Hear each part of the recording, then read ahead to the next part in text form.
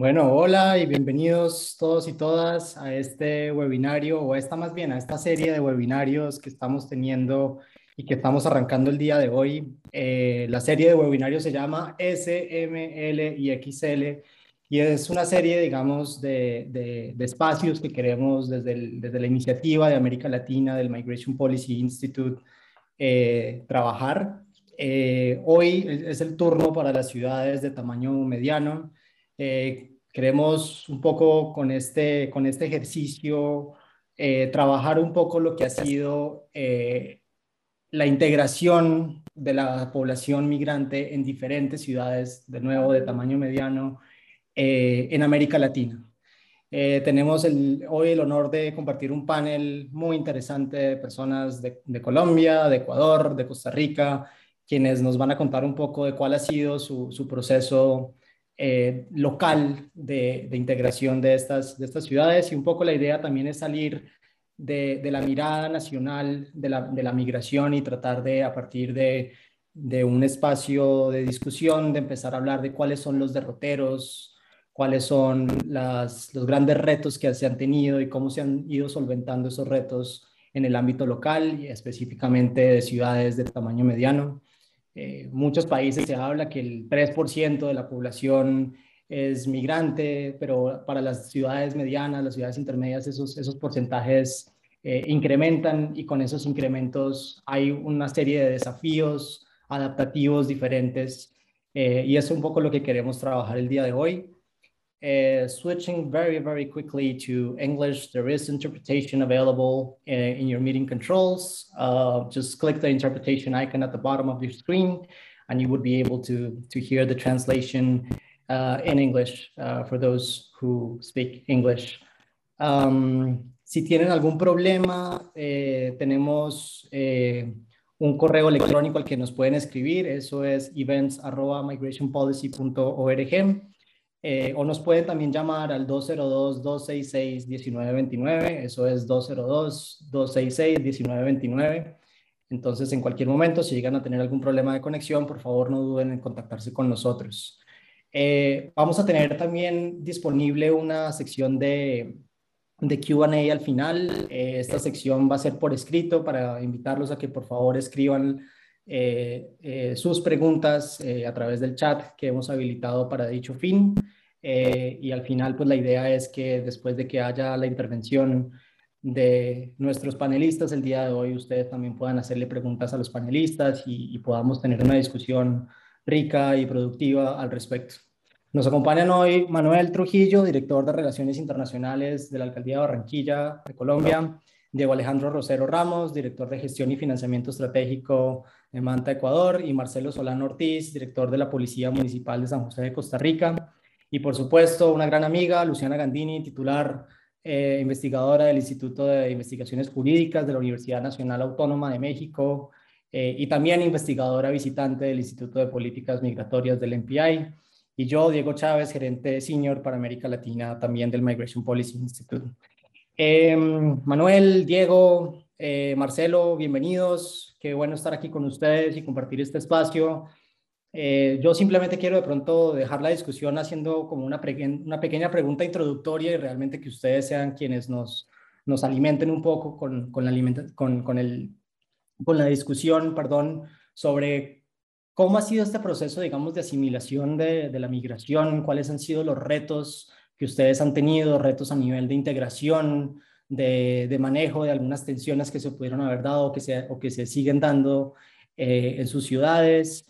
Y también, digamos, todo este tema de fondos y de capacidad institucional que ustedes tienen para hacer aquello, digamos, que tienen pensado, digamos, en materia de integración. Creo que las tres ciudades han trabajado en vías muy interesantes con respecto a los procesos de integración y simplemente pues queremos escucharlos. Eh, Creo que mencioné primero a Manuel, entonces Manuel, no sé si quieres darle adelante y cuéntanos un poco de esto y bienvenido.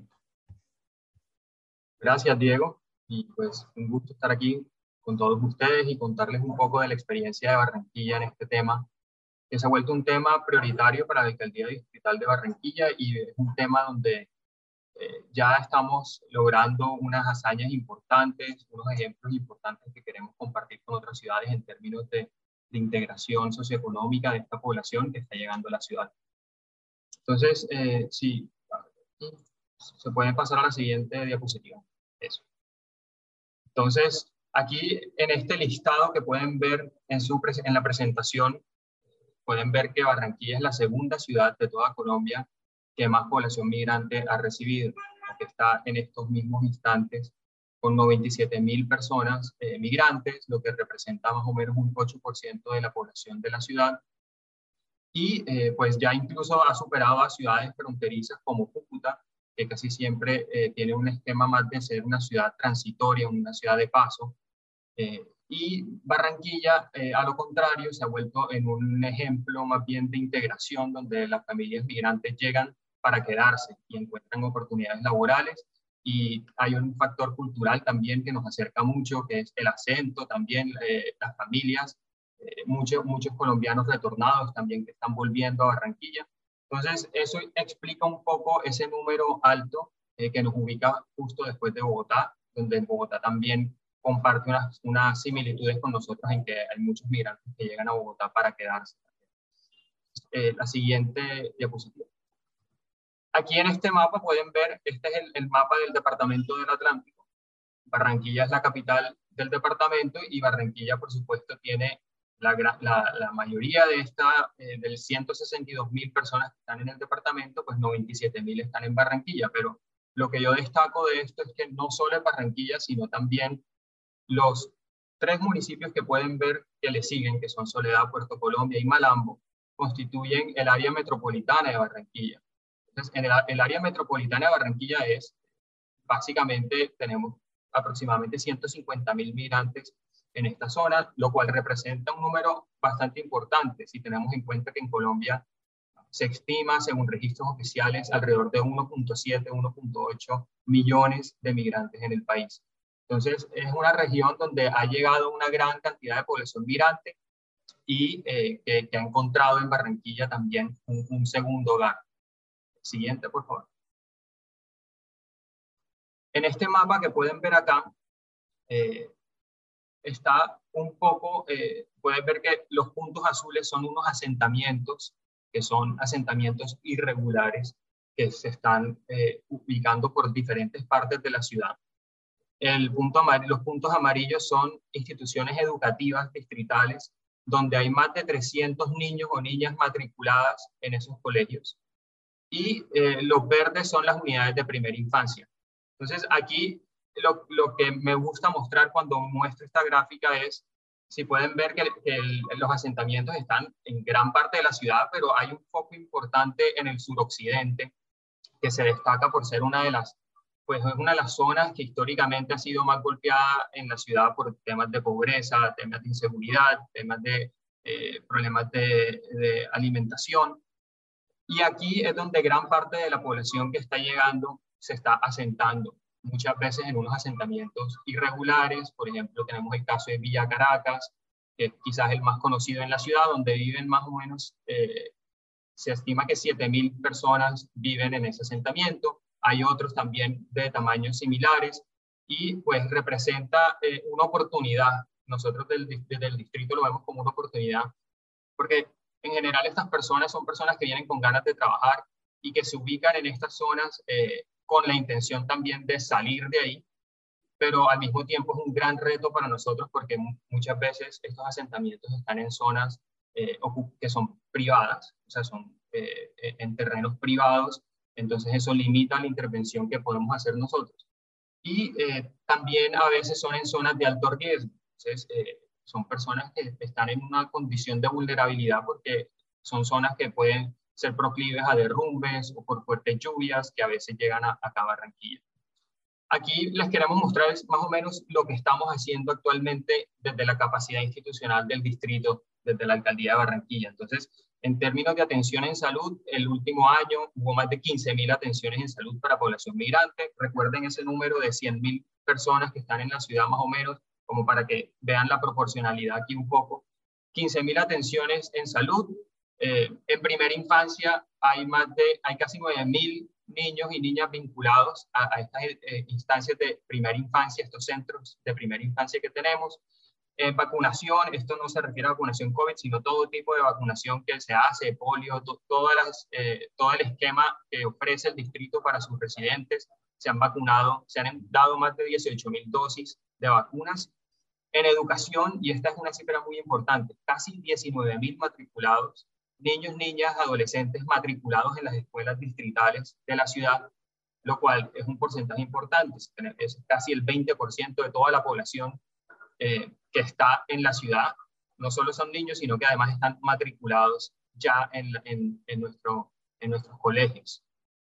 Y por supuesto tenemos un centro de integración local para migrantes, que es como un one-stop shop, es casi que un hub que tenemos ubicado en una zona estratégica de la ciudad, fácil de llegar, donde hemos atendido ahí a más de 5.000 núcleos familiares.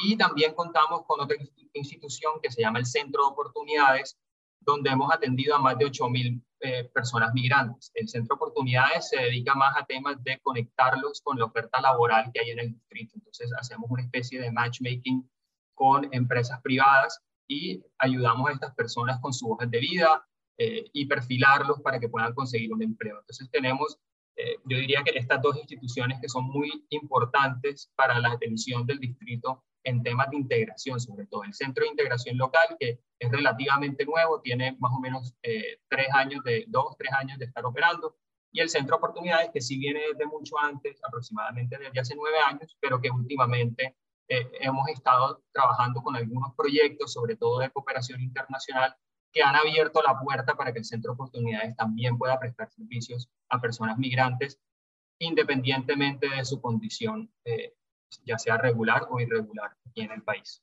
Siguiente, pues. Entonces, hay un poco, resumiendo la oferta del distrito, la Secretaría de Educación realiza las matrículas en las instituciones educativas independientemente del estatus migratorio. Tenemos la Secretaría de Gestión Social, que garantiza el acceso a todos los programas que ofrecemos como distrito. Entonces, por ejemplo, Primera Infancia, nuestro programa que tenemos más de 3.000 matriculados, y la Secretaría de Salud, que brinda toda su atención a madres gestantes, todo el tema de vacunación, urgencias, apoya a la afiliación a las entidades prestadoras de salud para aquellos que están en condición regular, entre otros. Siguiente. Y por último aquí tenemos algunos proyectos claves de cooperación internacional que estamos trabajando en esta órbita de población migrante. Entonces, para hacerles un resumen muy por encima, yo soy el líder pues, de la Oficina de Relaciones Internacionales acá en la ciudad de Barranquilla.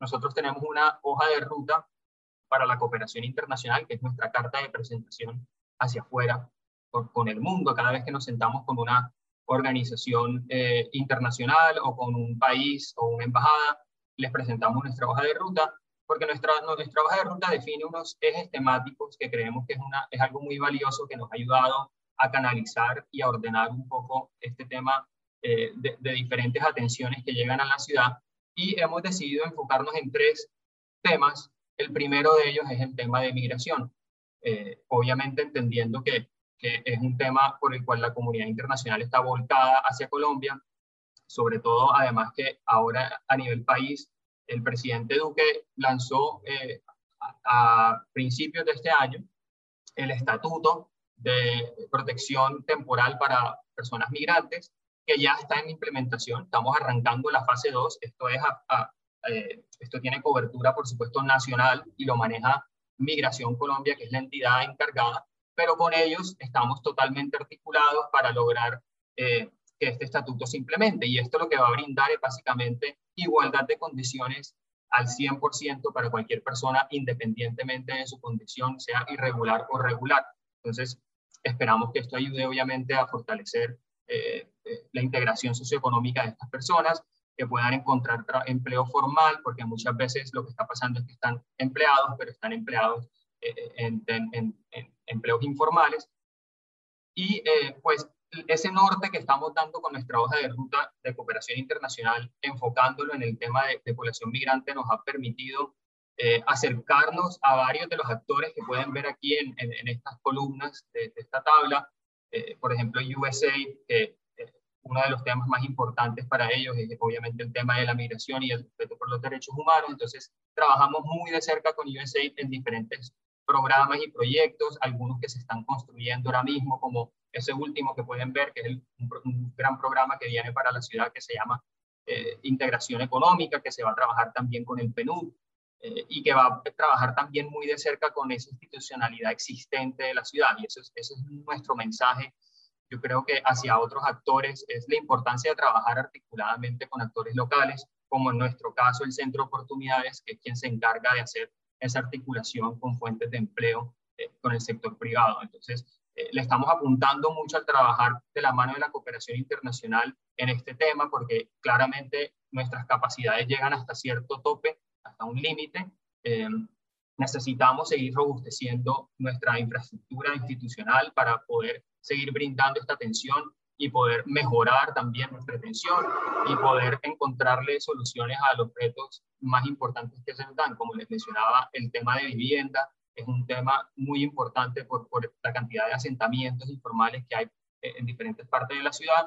Y aquí pueden ver, por ejemplo, un proyecto de cooperación que le apunta a eso, que es el de ciudades integradoras que se está haciendo con la Unión Europea y Corea, donde estamos trabajando ya en un proyecto que ya inició con el Ministerio de Vivienda para enfocarlos en temas de subsidios para arrendamiento. Entonces, eso es un ejemplo. Hay otro también que se está trabajando con el Banco Mundial, que está por iniciar, donde también hay un tema de infraestructura social que entra a jugar aquí un papel importante. Entonces, ese tema, eso es un reto importante, el reto de vivienda, y por supuesto el reto de integración económica, que es el que más les he comentado, que es muy importante y que varios de los otros proyectos que pueden ver acá, por ejemplo, Todos Somos Barranquilla, es un proyecto que estamos ejecutando con el Mayors Migration Council, que es una fundación en Nueva York, y le estamos apuntando a la inclusión laboral de personas migrantes. Entonces yo creo que eso resume en parte de nuestros grandes retos, se ven reflejados también en estos proyectos claves de cooperación internacional,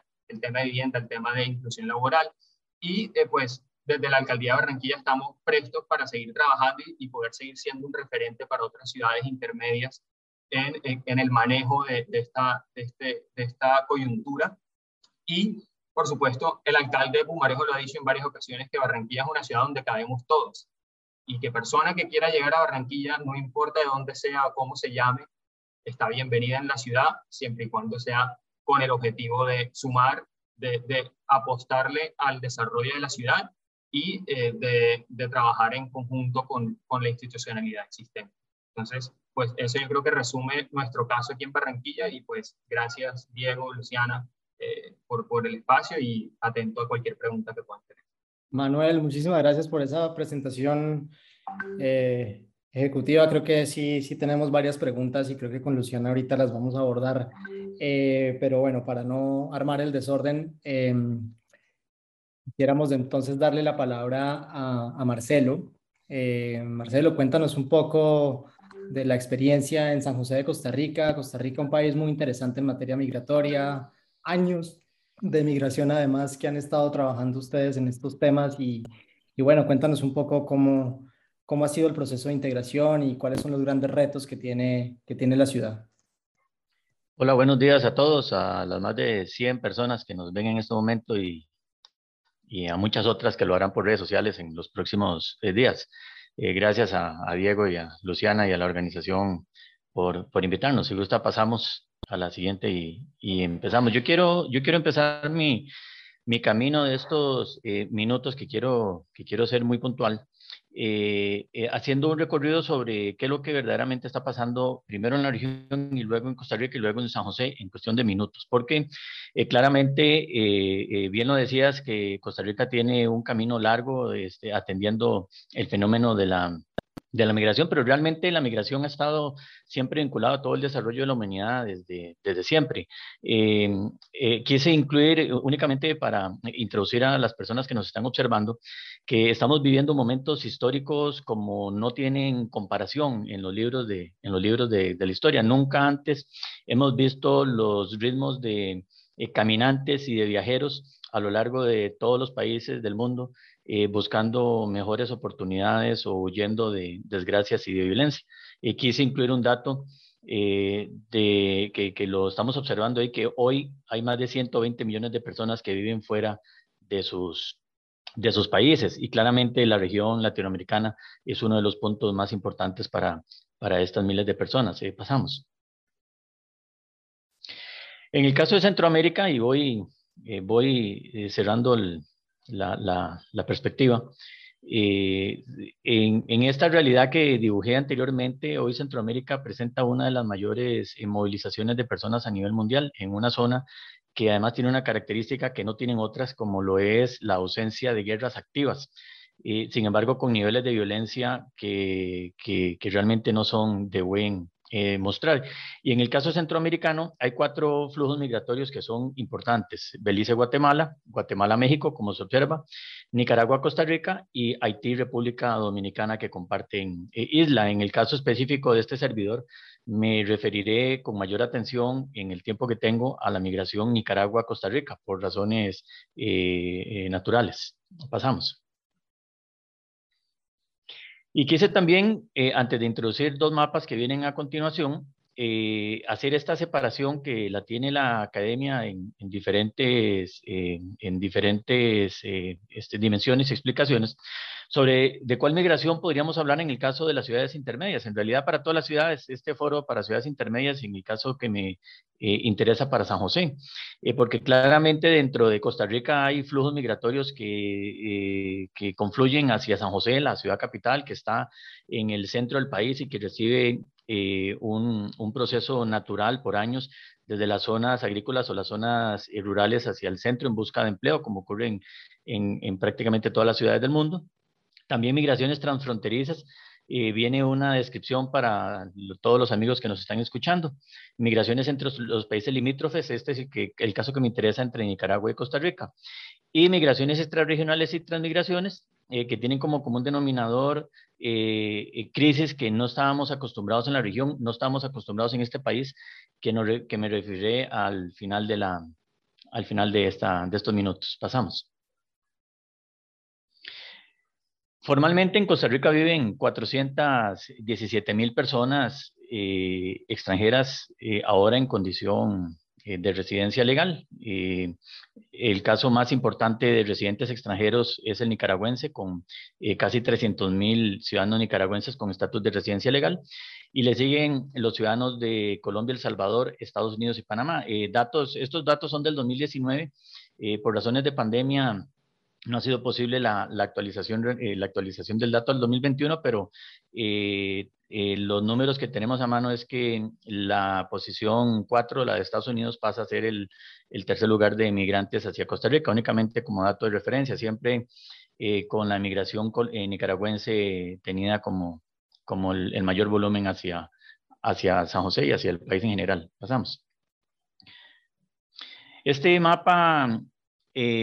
es el mapa de Costa Rica. Al norte, en la parte superior de las pantallas, estaría la frontera norte de Costa Rica con Nicaragua, y al sur es el Océano Pacífico, únicamente para referencia, limitando al sureste con Panamá. En el caso específico, obsérvense cómo entre más oscuro se observa el dibujo, entre más oscuro se observa el azul, es donde hay mayor concentración de ciudadanos nicaragüenses en proporción a las poblaciones locales. Obsérvense cómo toda la franja norte del país prácticamente es una zona de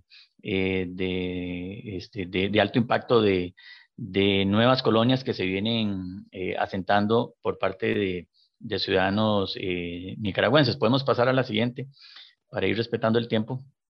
El dibujo es nada más una gráfica. Este otro, los puntos violeta, o lo podrían ver rojo en algunas pantallas, significa que son comunidades en donde hay más 1,000 o más nicaragüenses en el barrio, o que son barrios que tienen un 20% o más de ciudadanos extranjeros. Como se observa también, al igual que el gráfico anterior, la zona norte del país y posteriormente traído hacia el Valle Central, ese es el cuadro donde dice área metropolitana, esa es la parte central del país, la capital, en donde se observa cómo confluyen gran cantidad de comunidades con ciudadanos nicaragüenses. No se lograría observar, me voy a referir a un caso puntual que es la ciudad de La Carpio, es quizás en el cuadro aledaño que se llama área metropolitana. Uno de los puntos color lila más grandes es la comunidad que me referiré, únicamente como referencia en el centro del país. Ahí pueden tener la dimensión de los flujos. Vamos pasando. San José es una ciudad intermedia, tiene 348,000 habitantes. Sin embargo, el área metropolitana de San José lleva el mismo nombre, la provincia, que el ayuntamiento.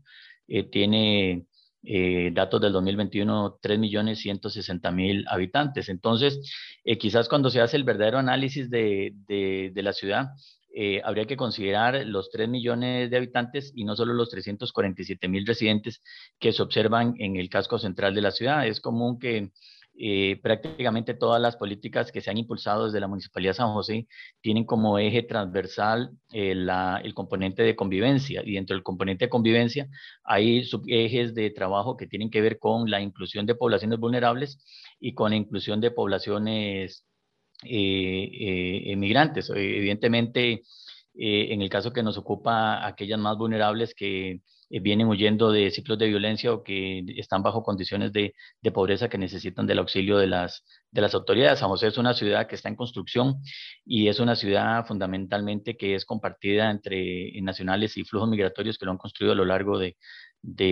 más de 200 años de nuestra historia, recién celebrada la semana pasada. Pasamos.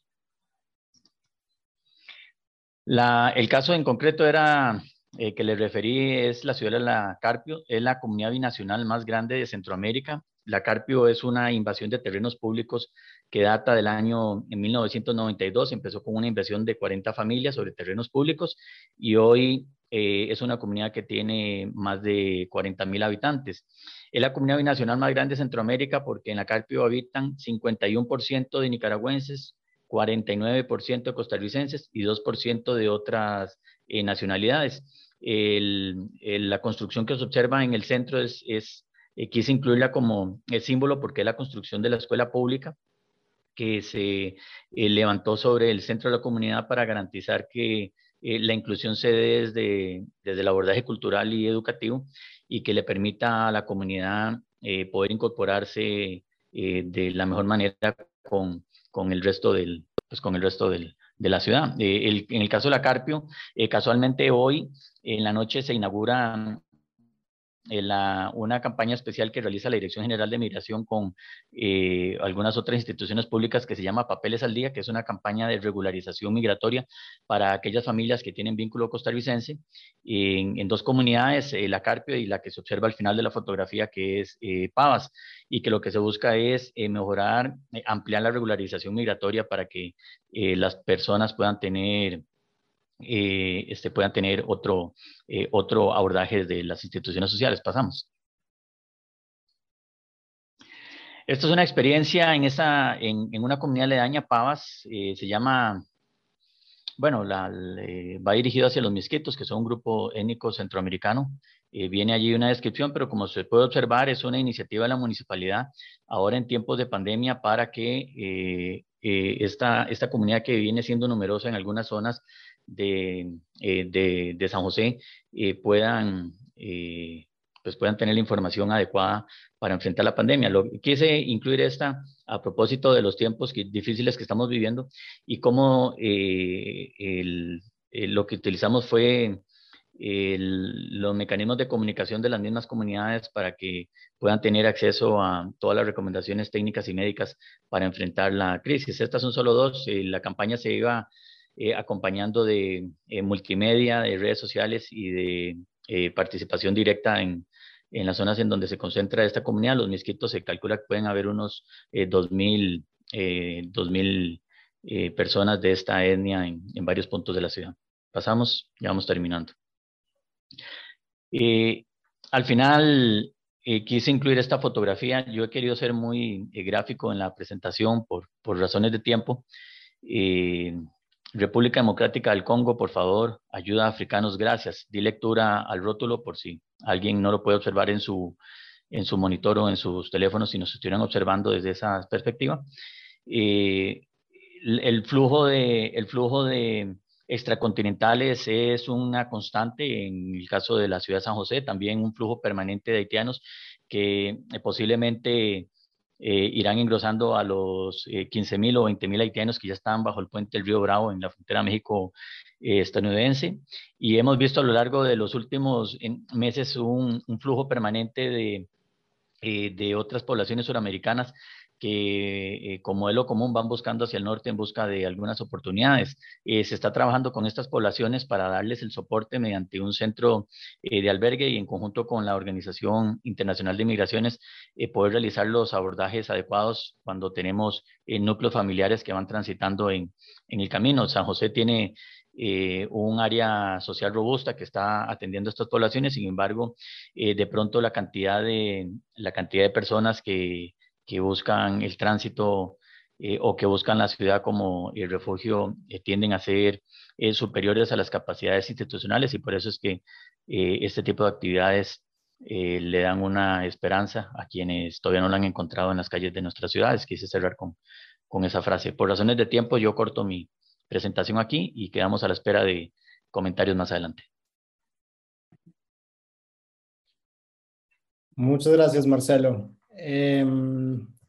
Muy interesante, creo que se van haciendo como un poco relevantes, por lo menos en mi caso, las preguntas que me gustaría abordar con ustedes, y es con respecto a que hay unos buenos diagnósticos de lo que hay, y con base en esos buenos diagnósticos quizás pensar un poco de manera prospectiva en cómo se puede, digamos, trabajar desde diferentes esferas, particularmente, ¿por qué no?, incluso desde la esfera de la comunidad internacional, que está revisando estos procesos, que está trabajando en estos procesos, cómo se puede, digamos, trabajar, digamos, con las alcaldías en estos temas, y cuáles pueden ser, digamos, los mecanismos a partir de una serie de necesidades. Pero antes de hablar un poco a profundidad sobre esos temas, pues quisiera finalmente darle la palabra a Diego para que nos hables un poco de la alcaldía de Manta, lo que están trabajando, lo que han hecho, los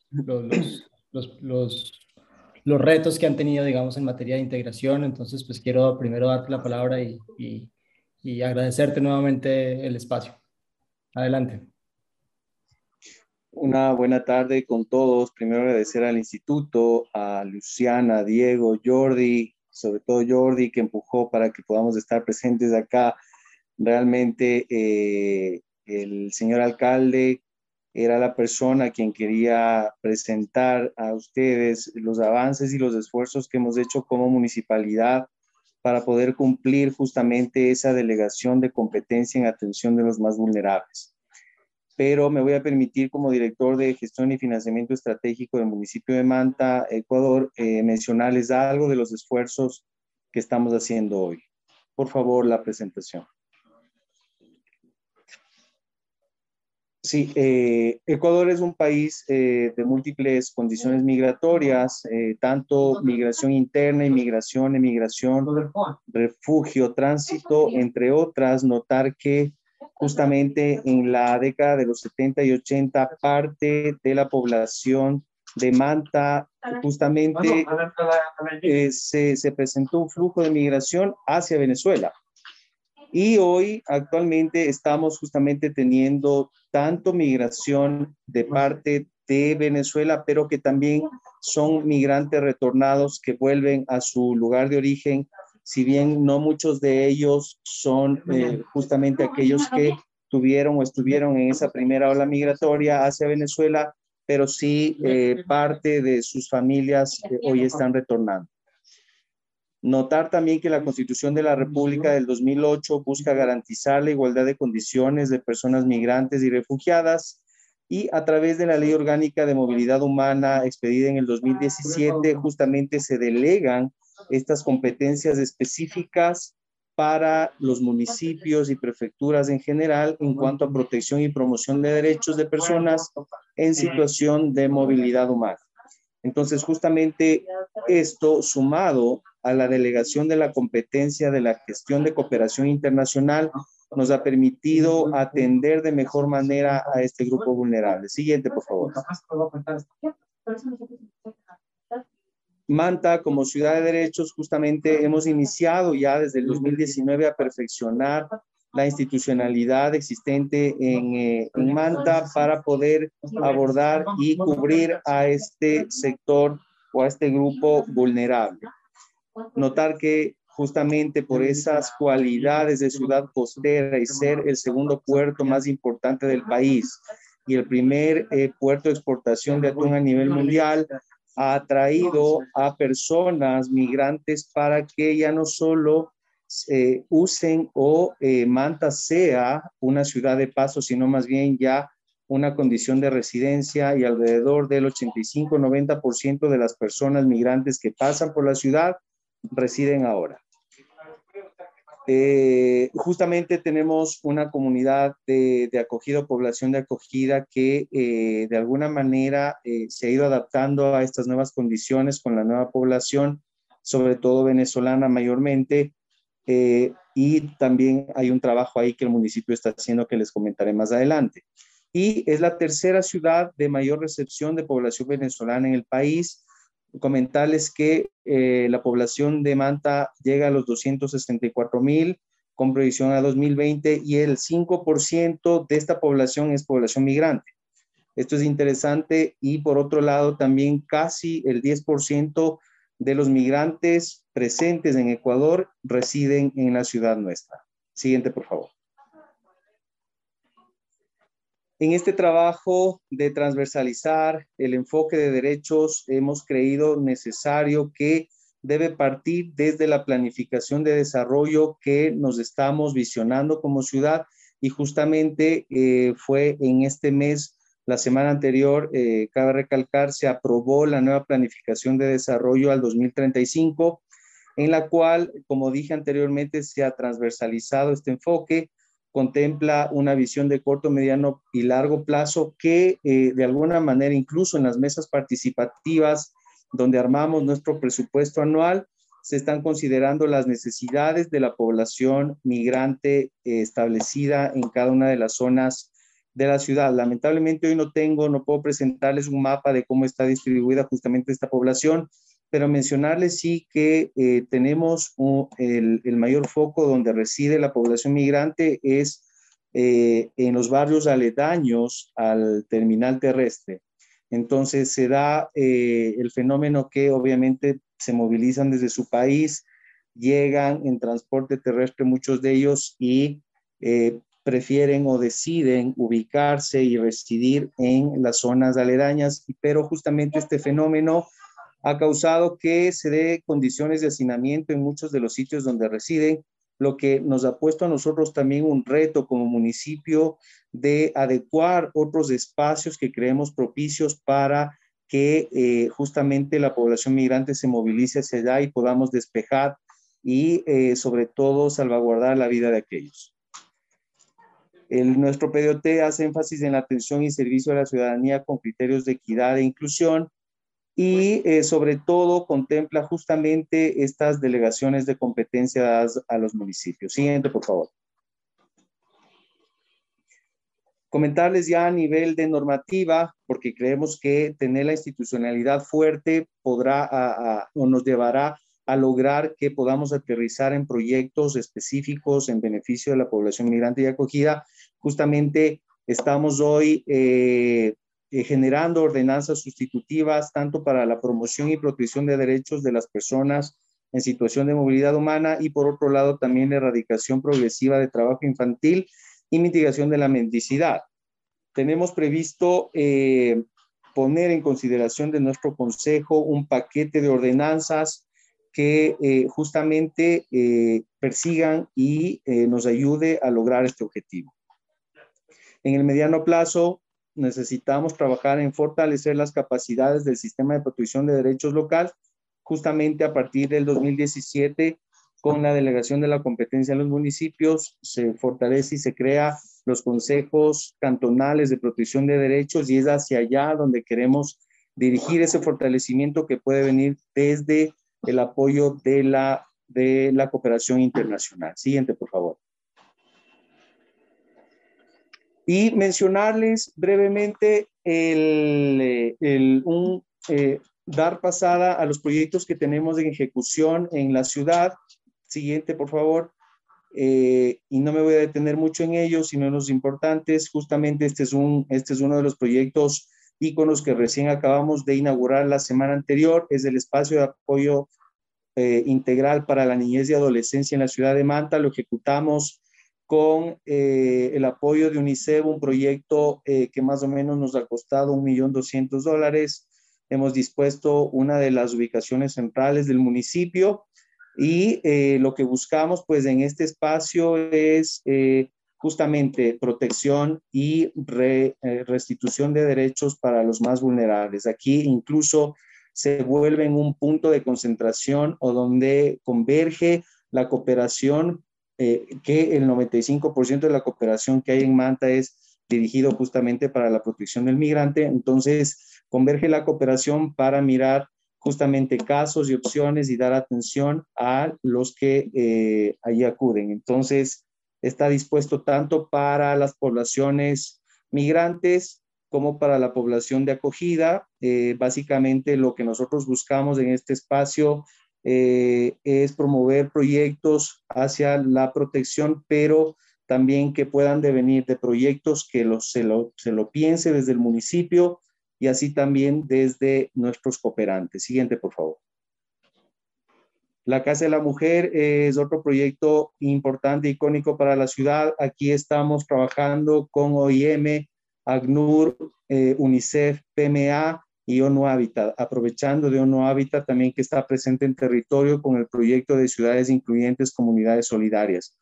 Básicamente, este es un proyecto de una casa de acogida con un eje que también contempla la generación de medios de vida para el empoderamiento de la mujer violentada y se va a unir justamente a la red de albergues del país. Siguiente, por favor. Manta Salud es un proyecto abierto a toda la población y nos hemos dado cuenta tanto en este tipo de proyectos como el resto que alrededor entre el 30 y 40% se beneficia a la población migrante. Es decir, todos los proyectos en el ámbito social que esté ejecutando la municipalidad justamente está beneficiando directamente incluso a la población migrante. Nosotros no hacemos distinción en aquello, sino más bien tratamos de llegar con la atención primaria de salud totalmente gratuita y la provisión de medicina al menos básica de manera gratuita igual. También tenemos convenios con laboratorios, institutos de imagenología para que con precios subvencionados puedan también acceder a este tipo de diagnóstico. Siguiente, por favor. Sí, y yo creo que ahí terminaría mi presentación, nada más complementar con unas palabras finales respecto a nuestro trabajo y hacer énfasis también en lo importante que es poder contar con la cooperación justamente para aliviar la carga fiscal que representa la atención de este grupo vulnerable, y en esa línea estamos preveyendo, por ejemplo, en el mes de octubre llevar adelante una ronda de cooperación en la cual, posterior al foro urbano local que también estamos organizándonos con ONU Hábitat durante esa semana, presentarle a los cooperantes que invitemos nuestra cartera de proyectos enfocadas en la protección de derechos, restitución y sobre todo hacer énfasis en el trabajo articulado que venimos haciendo desde el municipio con la cooperación internacional presente en territorio. Creemos firmemente que solo podrá ser eficiente y tendrá impacto la cooperación siempre y cuando se articule a las necesidades de desarrollo que desde el rector del territorio se plantean.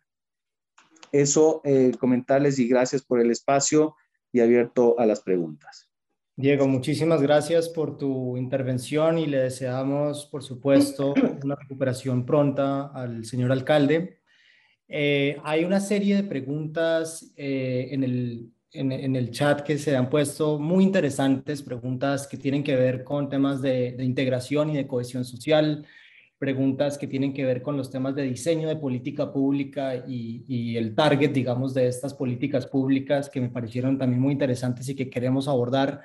Y hay otras preguntas que tienen que ver con el tema de el rol que tiene y que juega y que desempeña la comunidad internacional, llámese Naciones Unidas, llámese banca multilateral, y otros actores, digamos, donantes que pueden ayudar a los municipios. Pero quizás antes de abordarlas o para abordarlas de mejor manera más bien, yo quisiera darle la palabra a Luciana Gandini, quien sé que también estuvo tomando atenta nota a las intervenciones de cada uno de ustedes tres y que quizás a través de ella podamos iniciar la discusión, este pequeño espacio que nos queda de tiempo para iniciar la discusión pues con ustedes, con las preguntas que tenga Luciana, con comentarios que ella también un poco desde su expertise nos pueda, digamos, hacer y por supuesto, lo más importante también, las preguntas de las personas eh, de los participantes, digamos, que están hoy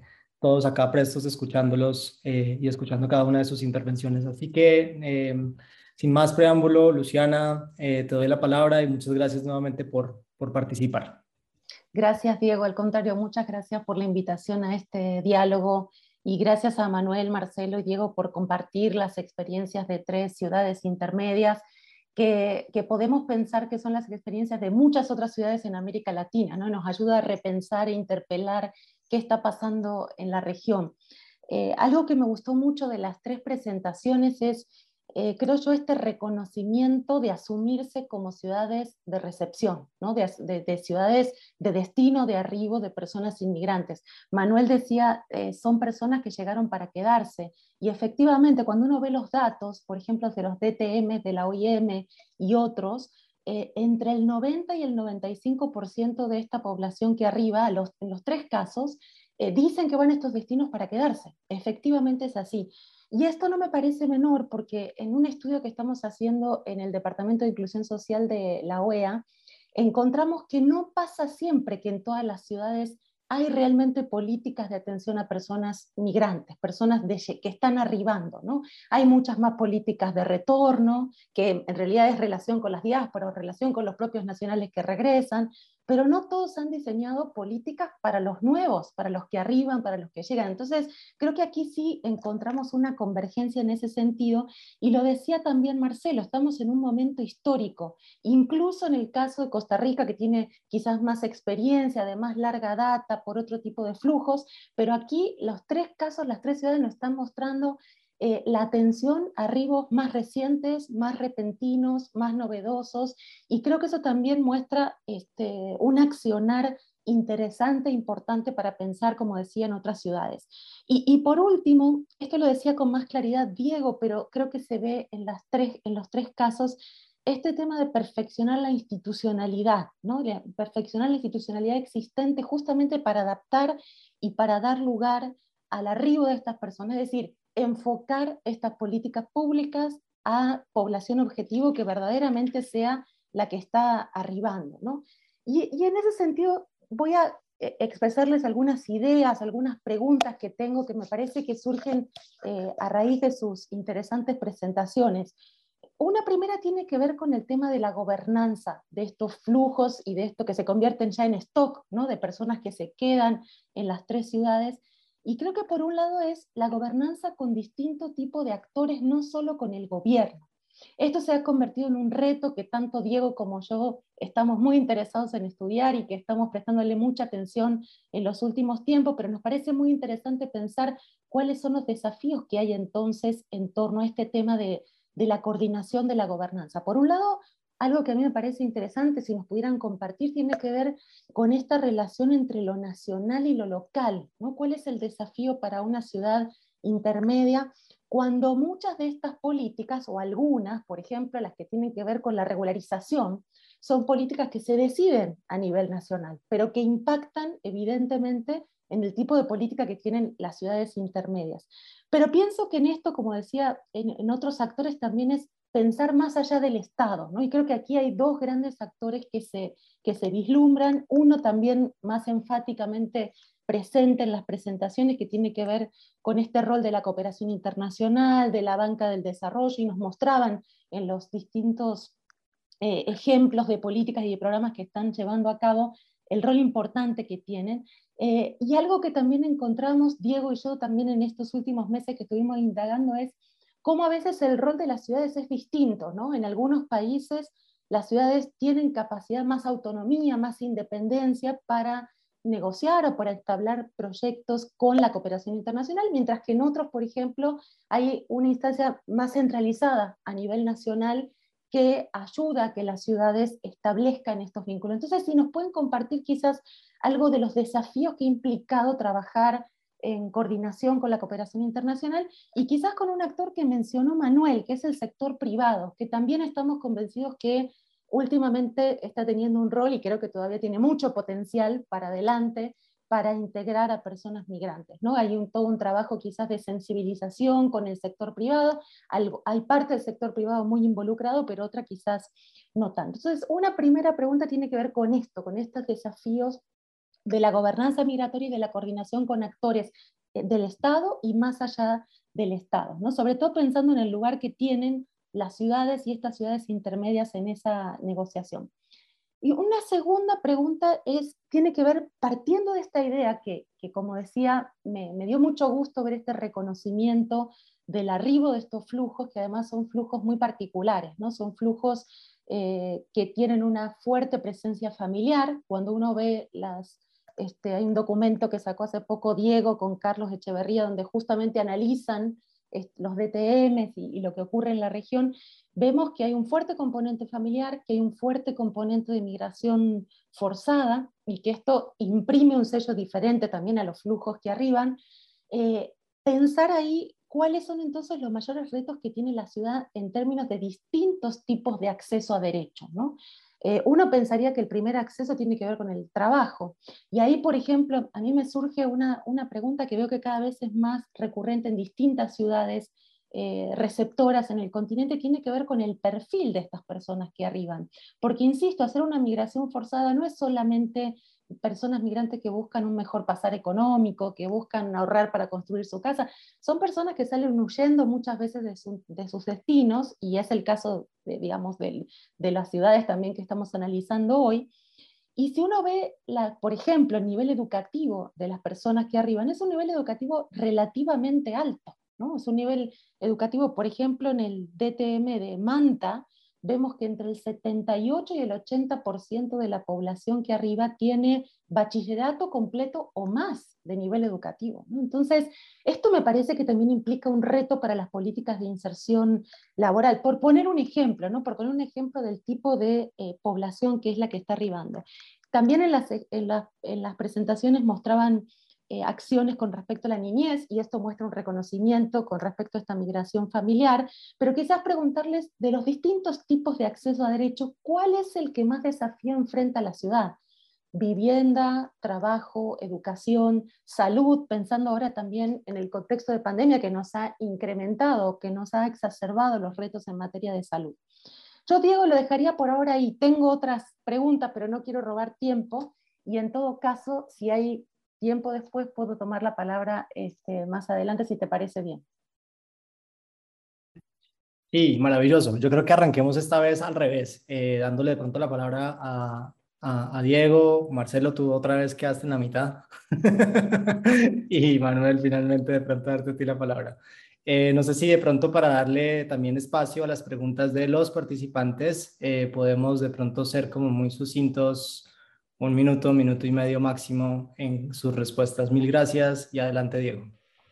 De acuerdo, gracias por la pregunta, Luciana. Yo creo que justamente estas nos llevan a sintetizar lo que estamos haciendo tanto a nivel institucional y como a nivel ya pragmático en territorio, tratando de abordar justamente esa necesidad de poder lograr que justamente este grupo vulnerable acceda a sus derechos, ¿no?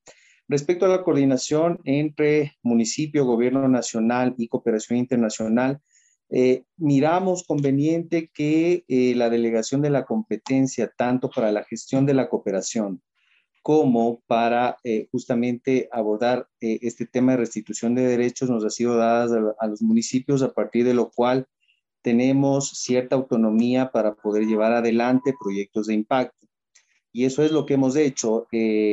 Aparte de eso, Por ejemplo, el trabajo con OIM ha sido importantísimo en generar esta institucionalidad de la que hablábamos, puesto que en este proyecto de transversalización migratoria fase 3, justamente esta fase corresponde ya a aterrizar todo lo que se ha venido trabajando a nivel de normativa nacional en los municipios. Entonces, esto yo creo que va a ser importantísimo los resultados que tengamos de este proyecto con OIM, que tiene una vigencia, un plazo de 3 años, lo llevamos ya trabajando desde el año anterior, y también se enfoca justamente a la inclusión económica el grupo de venezolanos en la dinámica productiva de la ciudad, justamente aprovechando esta vocación exportadora que tenemos en Manta.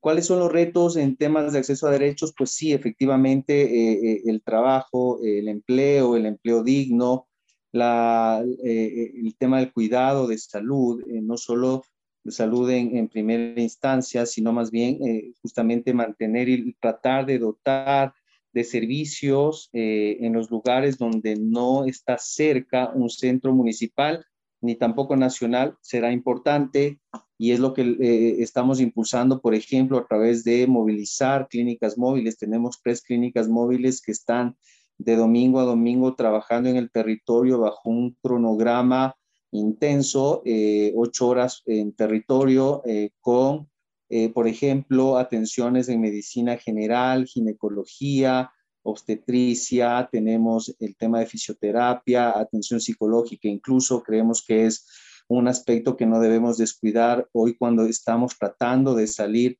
mejor dicho, de enfrentar esta nueva normalidad posterior al COVID. Entonces son retos que estamos viéndolo como propios y sin dejar de lado también el tema educativo, ¿no? Ahí también hemos hecho un trabajo intenso en poder llegar con insumos tecnológicos como parte de un programa que se llama Mochila Digital, con la creación de plataformas educativas y la dotación también de insumos tecnológicos para que logremos mitigar los efectos de la deserción estudiantil. Cambio grande.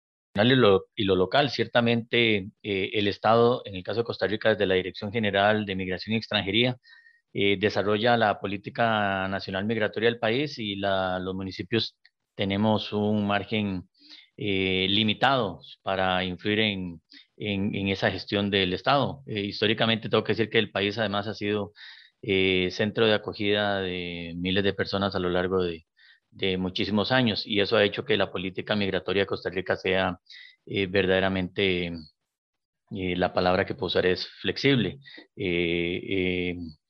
La salud y la educación en el país tienen universalidad y gratuidad, de tal manera que todas las personas que estén en el territorio nacional tienen garantizados los accesos a salud básica y a la educación. De hecho, hay una obligación constitucional para que las personas, sin importar su condición migratoria, asistan a lecciones. Hay algunos datos estadísticos que todos son congruentes. Nada más los voy a mencionar sin explicar por razones de tiempo.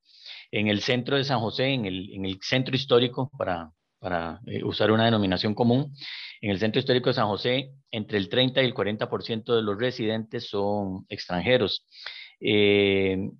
Alrededor de la capital existen 58 asentamientos humanos, entre el 20 y el 50%. La franja es muy grande porque son 58 asentamientos humanos, más en unos y menos en otros, pero entre el 20 y el 50% de quienes están en ocupación ilegal de tierra son ciudadanos extranjeros.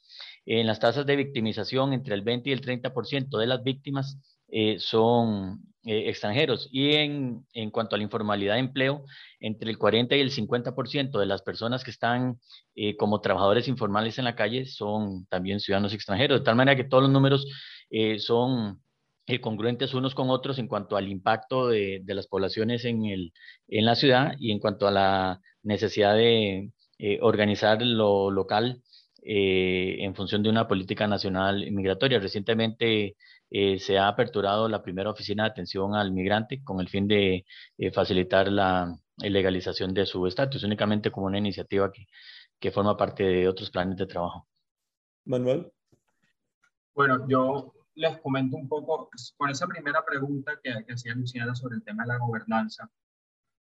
Yo destacaría que aquí en Barranquilla, pues además existe un mecanismo que es el GIFEM, que es el Grupo Interagencial de Flujos Mixtos, que ya está operando en la ciudad, operan en 8 diferentes sitios de Colombia. Barranquilla es uno de esos, y eso es liderado tanto por OIM como el ACNUR, y están operando desde el 2016, y eso ha sido una respuesta muy liderada de la comunidad internacional para este tema de gobernanza, también para organizarse entre las mismas agencias que están implementando proyectos aquí en la ciudad, asegurarse que no estén duplicando esfuerzos. Todo ese tipo de cosas se revisan en ese tipo de espacios.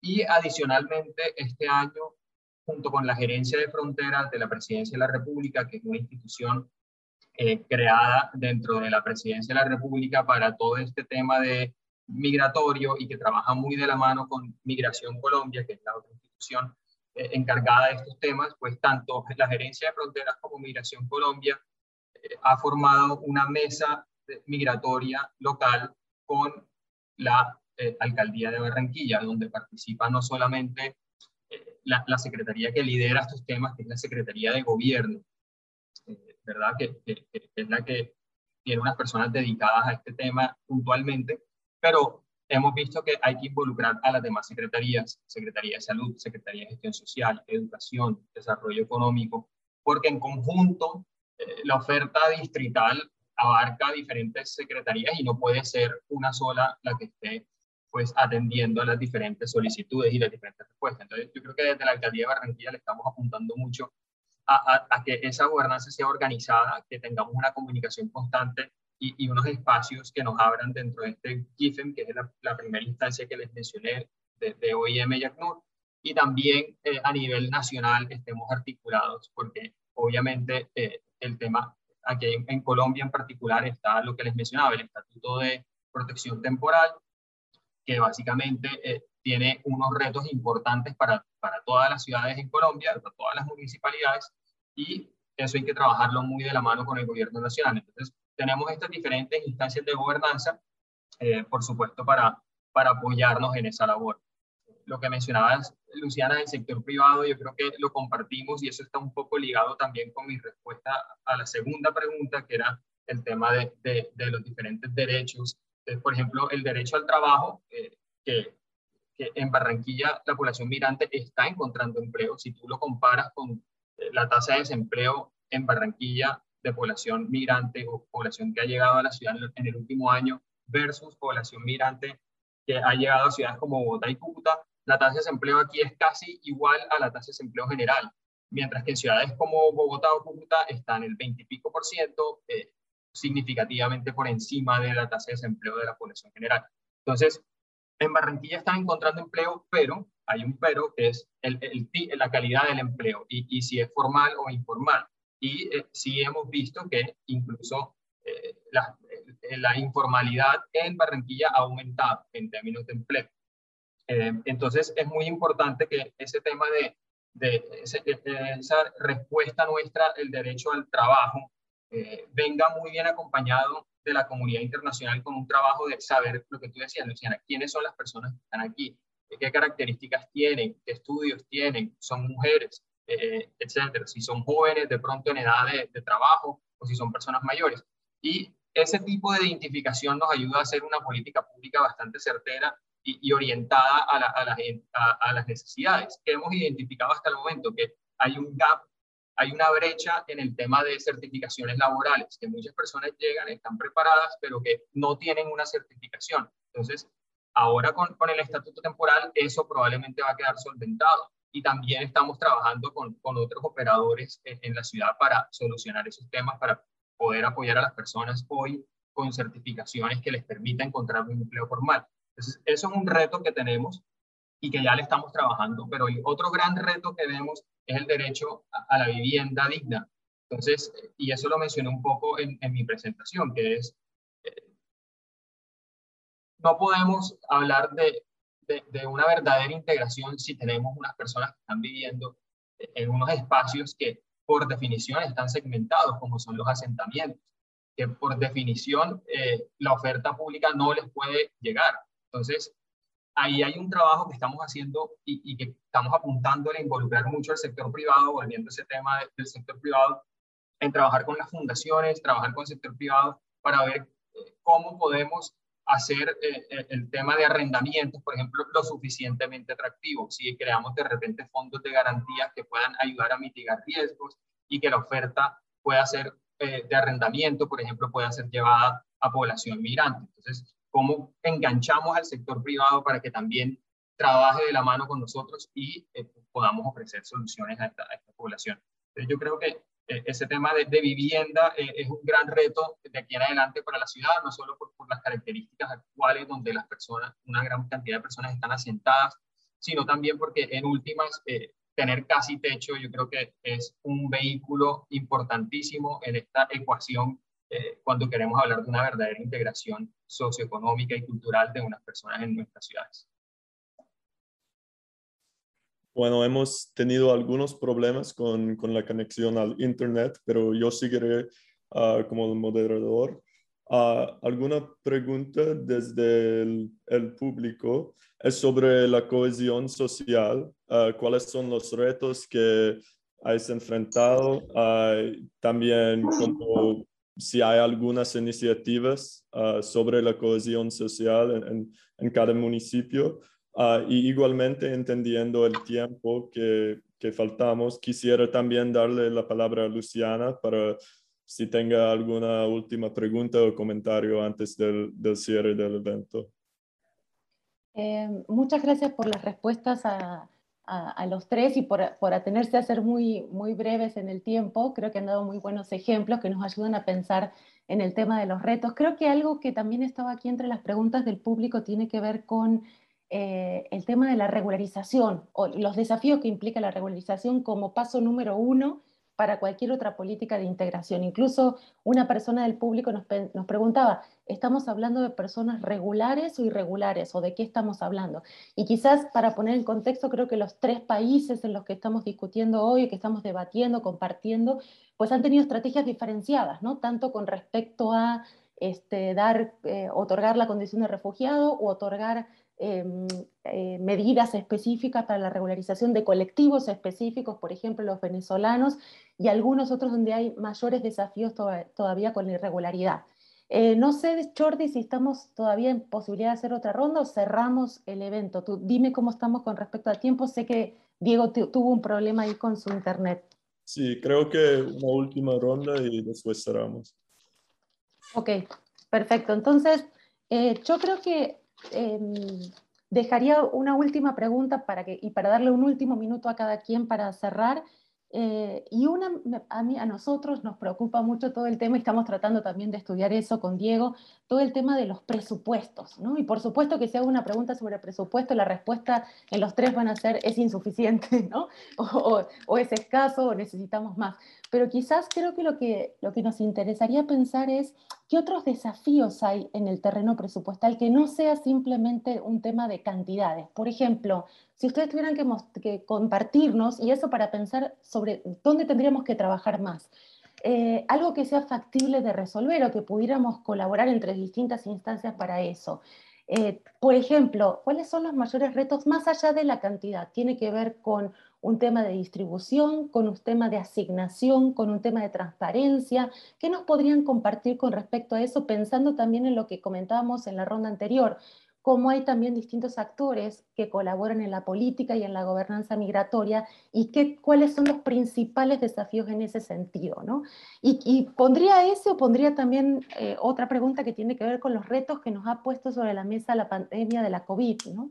En algunos casos, y eso lo hemos documentado con distintas colegas en América Latina con las que trabajamos muy arduamente, en algunos casos sí han exacerbado las desigualdades, y eso ha sido como el resultado más rápido, más fácil de observar, pero nosotros también lo que vimos es que dependiendo de la estructura de oportunidades o dependiendo del tipo de políticas o acciones preexistentes a la pandemia, las respuestas fueron diferenciadas, ¿no? Y la forma en la que se atendió o se pudo amortiguar el efecto sobre la población migrante y refugiada, pues también ha sido diferencial, ¿no? Entonces, creo que esas dos me quedan a mí un poco porque son temas que venimos trabajando, quizás darles de nuevo una ronda cortita a cada quien y que nos comenten ya sea de las dos cosas o de alguno de los dos, que son desafíos hoy muy vigentes para todas las ciudades en términos de recepción e integración de población migrante y refugiada. Entonces, si les parece, le damos la palabra a... ¿Quién estaba en el medio? Marcelo, yo estaba en el ¿verdad? medio. Para romper con el orden. Entonces podemos dar... Perdón, se me cerró. Marcelo, Sí. Manuel y Diego. Sí, pienso que el estatus migratorio lo resuelven los estados. Como una oportunidad de colaboración, me voy sobre ese tema. Como una de las principales oportunidades de colaboración es ayudarle a estas poblaciones a resolver su problema de empleabilidad. Ciertamente, creo que ningún país ni ninguna sociedad quiere procesos de importación de pobreza. Y ese es el principal reto para darle sostenibilidad a cualquier política dirigida a la contención y al respaldo de poblaciones, de poblaciones emergentes, migrantes que están formando parte de las ciudades. Creo que la principal oportunidad es empleabilidad. El Estado no puede resolverlo por sí solo ese tema, se necesita del aporte privado, especialmente reconociendo que una cantidad numerosa de estos flujos migratorios son personas profesionales o que tienen profesiones u oficios o emprendimientos que dejaron abandonados de sus puntos de salida y que lo que necesitan es una oportunidad para formar parte de la sociedad, para poder formar parte de la bonanza y la construcción económica y aportar también a la ciudad. Creo que ahí es donde deberían dirigirse los recursos, enseñarle a pescar y no darles el pescado, como decían también los pasajes bíblicos. Aquí cerraría yo mi respuesta. Creo que también cerraría mi participación y quedo aquí atento al final, pero les agradezco la invitación y un saludo también a la distancia a todos los que nos están observando. Muchísimas gracias, Marcelo. Manuel, te paso la palabra a ti. Gracias, Luciana. Sí, pues en el término de COVID, la respuesta ha sido la misma que la alcaldía ha podido brindar al resto de los residentes en la ciudad. Entonces, por ejemplo, cuando estábamos en el momento más crítico de la pandemia, se repartían ayudas humanitarias, se repartían mercados, bonos alimenticios, y eso era independientemente de la condición de la persona o de dónde venía o si era migrante o no. Actualmente ya se está avanzando en el tema de vacunación de personas migrantes también, entonces esos frentes yo creo que han representado retos, pero desde la alcaldía los hemos tratado de ver desde la óptica de que todas las personas que están aquí son residentes. El problema no vamos a diferenciar si una persona es migrante o no, porque esos son problemas de salud pública que nos compete a todos los que estamos conviviendo. Yo creo que eso es lo que respondería. Por aquí vi una pregunta también de cómo se ha involucrado, lo hizo Carolina, cómo se hizo involucrado PNUD y otras agencias de la ONU en estas ciudades, y se han usado unas campañas para conectar a los migrantes con las comunidades de bienvenida. Sí, yo creo que por ejemplo, PNUD es incluso uno de los operadores de algunos de los proyectos que estamos trabajando aquí en la ciudad con cooperación internacional. Y en este tema de campañas, yo creo que es muy importante destacar el rol, y yo creo que es una lección para compartir con otras ciudades, y es buscar esos líderes comunitarios que son claves en los diferentes barrios donde podemos ubicar una gran presencia de población migrante, que estos líderes comunitarios se vuelven claves para todo tipo de campaña, todo tipo de oferta distrital. Y nosotros, yo creo que eso es una muy buena práctica que hemos logrado hacer a través del Centro de Integración Local para Migrantes, es identificar quiénes son esas personas claves dentro de cada comunidad, dentro de cada asentamiento, con la que podemos expandir y darle alcance, por ejemplo, a temas de vacunación, a temas de oferta distrital para registrarse en el sistema de salud. O sea, todo lo canalizamos muy bien con esas personas, con esos líderes comunitarios. Entonces, esas campañas que menciona Carolina en su pregunta son campañas que están obviamente dirigidas a la comunidad migrante y a las comunidades de acogida, pero con un foco en esos líderes comunitarios que hemos podido identificar. Muchas gracias, Manuel. Gracias por compartir esta última ronda de apreciaciones. Le paso la palabra a Diego, por favor. Sí, gracias, Luciana. Y disculparme por la desconexión anterior que se presentó. Lo bueno es que Sistemas estuvo a tiempo de acá y pudimos retomar la misma. Simplemente me referiría yo al tópico que refería respecto a la consecución de recursos. Yo creo que es importante el tema de cómo vamos asignando en conjunto justamente tanto con la cooperación internacional para el desarrollo como con los recursos privados que vamos obteniendo de aquellos obviamente que se sensibilizan con estos proyectos, de este tipo de proyectos. Así nosotros hemos tratado de darles ordenamiento a la cooperación para que esté articulada a la visión de desarrollo del municipio para lograr ese impacto. Por ejemplo, a nivel institucional, nosotros estamos ya por lanzar la ordenanza de gestión o regularización, mejor dicho, regulación y seguimiento y monitoreo de la cooperación internacional en territorio. Lo que tratamos justamente es de hacer énfasis en aquello para poder intervenir en este tema de la asignación que puede venir, que puede haber en territorio. Nosotros al ingresar a la administración municipal nos topamos con una realidad que yo creo que muchos de los municipios intermedios y pequeños incluso les sucede, que no sabemos o no tenemos mapeado cómo está interviniendo la cooperación en el territorio al punto que no podemos medir ese impacto. Entonces, creemos que a partir de allí iniciar con la correcta asignación, transferencia, luego la consecución a través, por ejemplo, de iniciativas como la ronda de cooperación que les mencionaba en la locución inicial. Eso va a dar justamente para ir construyendo esa sinergia entre los actores que estamos abocados a poder cubrir esta problemática actual. Esto es lo que podría sumar y tal como lo mencionó Marcelo, aquí termina mi locución igual y agradecerles por este espacio.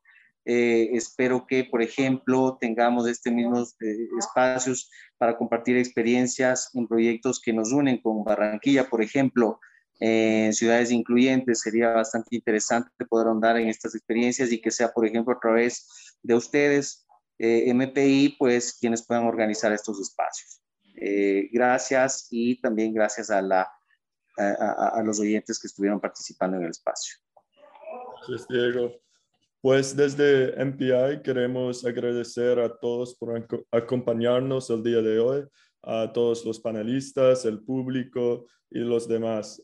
Hemos aprendido mucho en este evento, ha sido muy interesante y finalmente esperamos que sigan nuestra serie aquí sobre las ciudades de muchos tamaños, hoy intermedianos de tamaño mediano, pero seguimos con los pequeñas, grandes y extra grandes además.